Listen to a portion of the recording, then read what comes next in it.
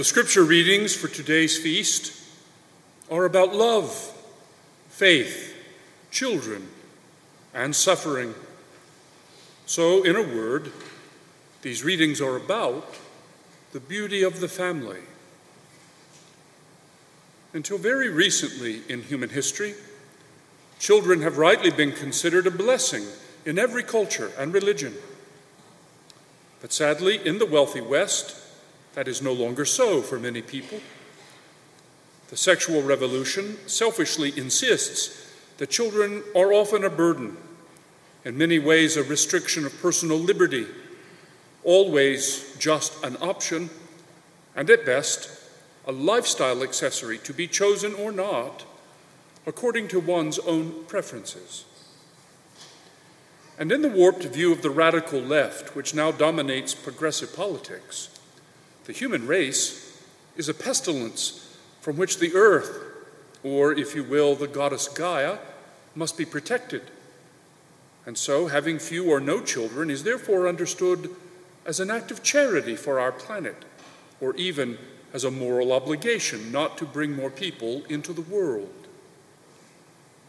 These are among the several reasons why most Western nations now have birth rates well below population replacement level, and why the average age in those same countries continues to rise to the detriment of all. At the core of the sexual revolution are false claims about the nature, identity, and purpose of the human person. And the partisans of that revolution perceive both the God of the Bible and the natural family of husband, wife, and children as hateful obstacles to their true freedom and flourishing.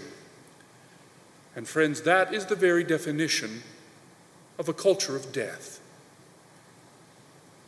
This is why divorce for no reason, abortion for any reason, contraception always and everywhere, surrogate motherhood for hire, and gender fluidity by decree, even during childhood, are all signs of the new vision of human life offered by the sexual revolution, the central creed of which denies that there is an eternal moral law or even a permanent human nature.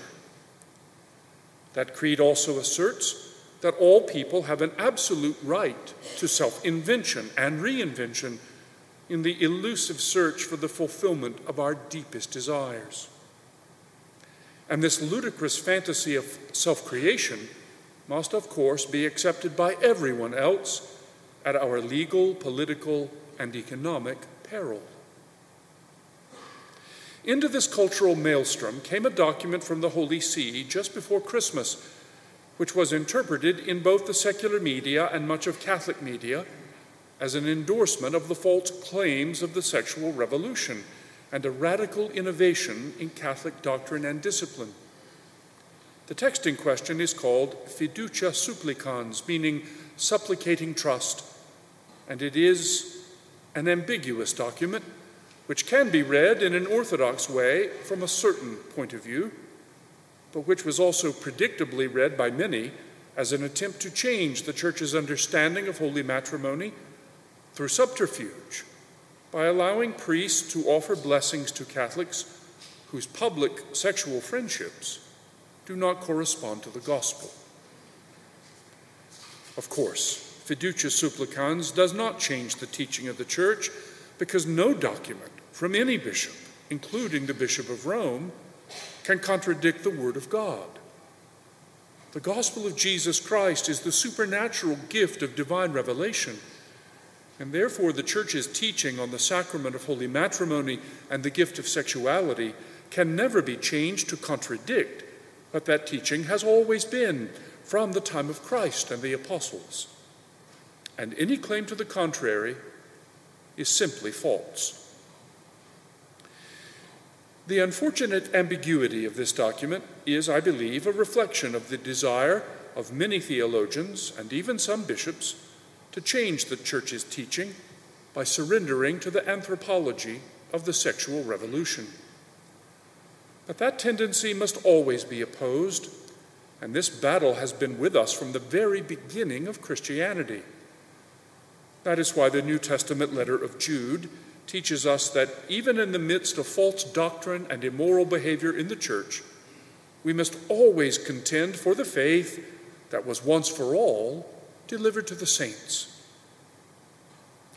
In many ways, the sexual revolution advances nothing other than a new version of Gnosticism, an ancient stew of bizarre ideas and false doctrines based on the notion that enlightenment and happiness come from the liberation of the human spirit from what the Gnostics regarded as the prison of the body.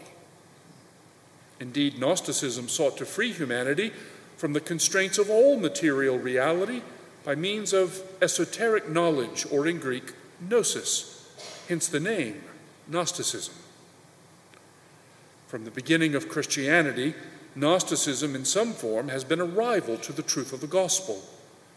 And Gnosticism, both ancient and new, proposes alternate ways of understanding how and why the universe came to be, what a human person is, how we come to know our purpose, why we suffer, what we can do to end our suffering, and how we find enduring happiness.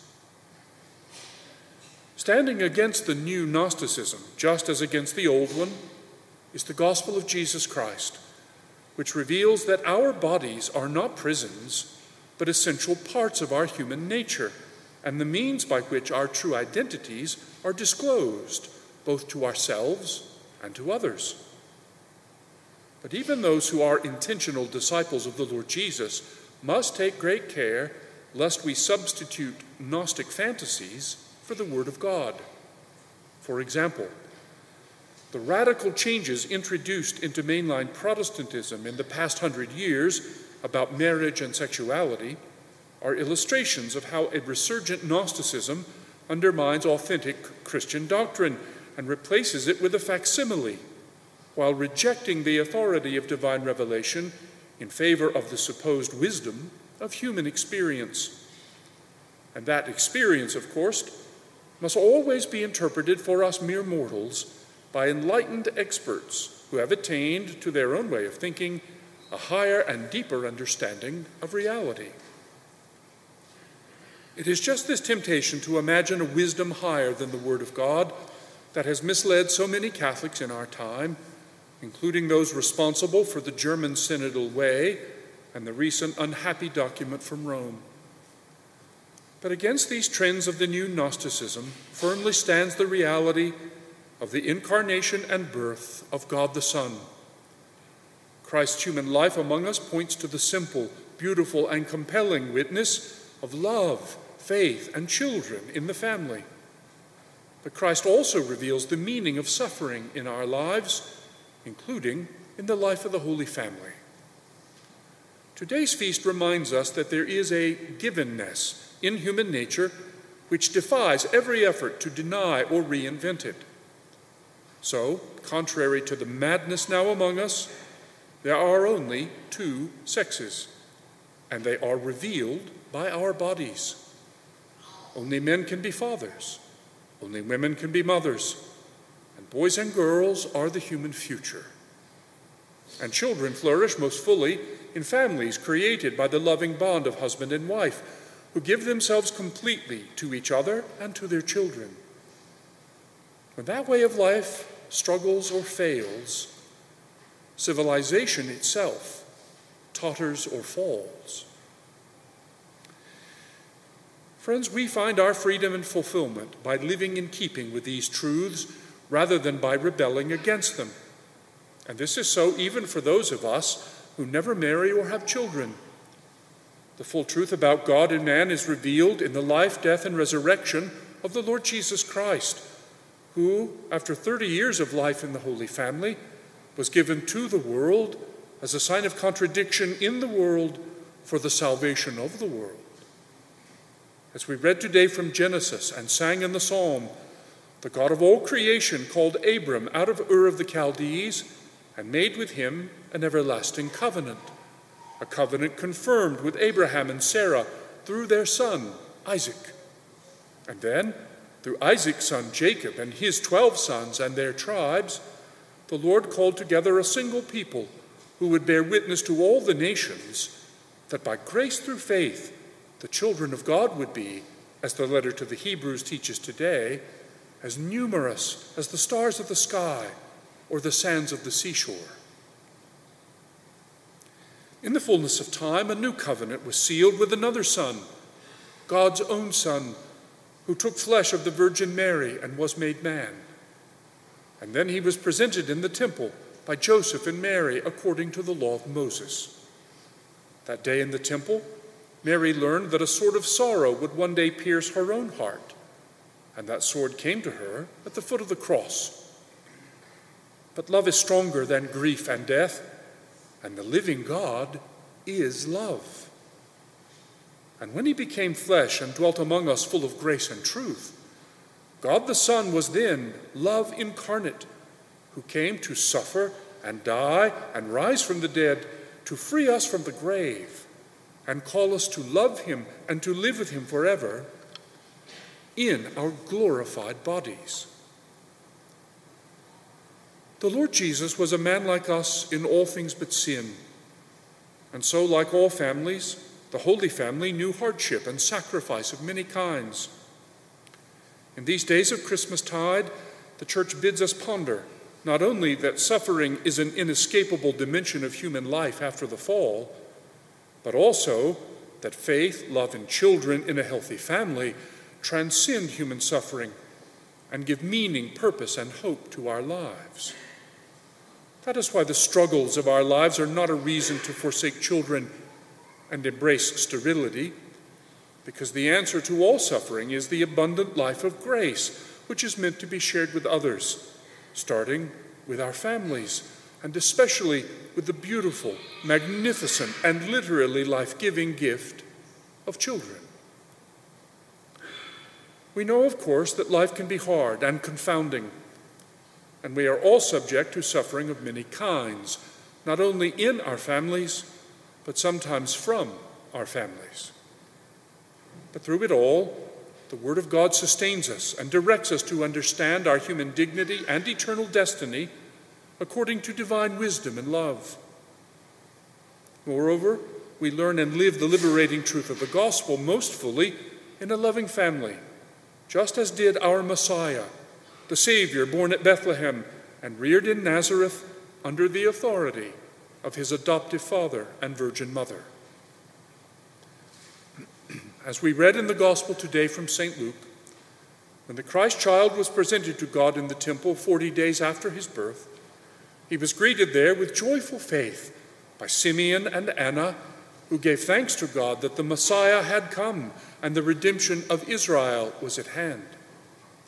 Filled with the Holy Spirit, Simeon sang a hymn of praise, which the Church lifts up to the throne of grace every night in the last hour of the divine office, Compline.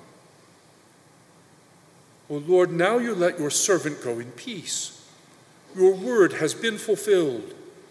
My own eyes have seen the salvation which you have prepared in the sight of every people, a light to reveal you to the nations and the glory of your people Israel. Friends, that light of revelation to the Gentiles and the glory of God's people Israel is the Alpha and the Omega, the eternal Word made flesh, the way, the truth, and the life, the Son of God who became the Son of Mary, the Lord, Jesus Christ. Come, let us adore him.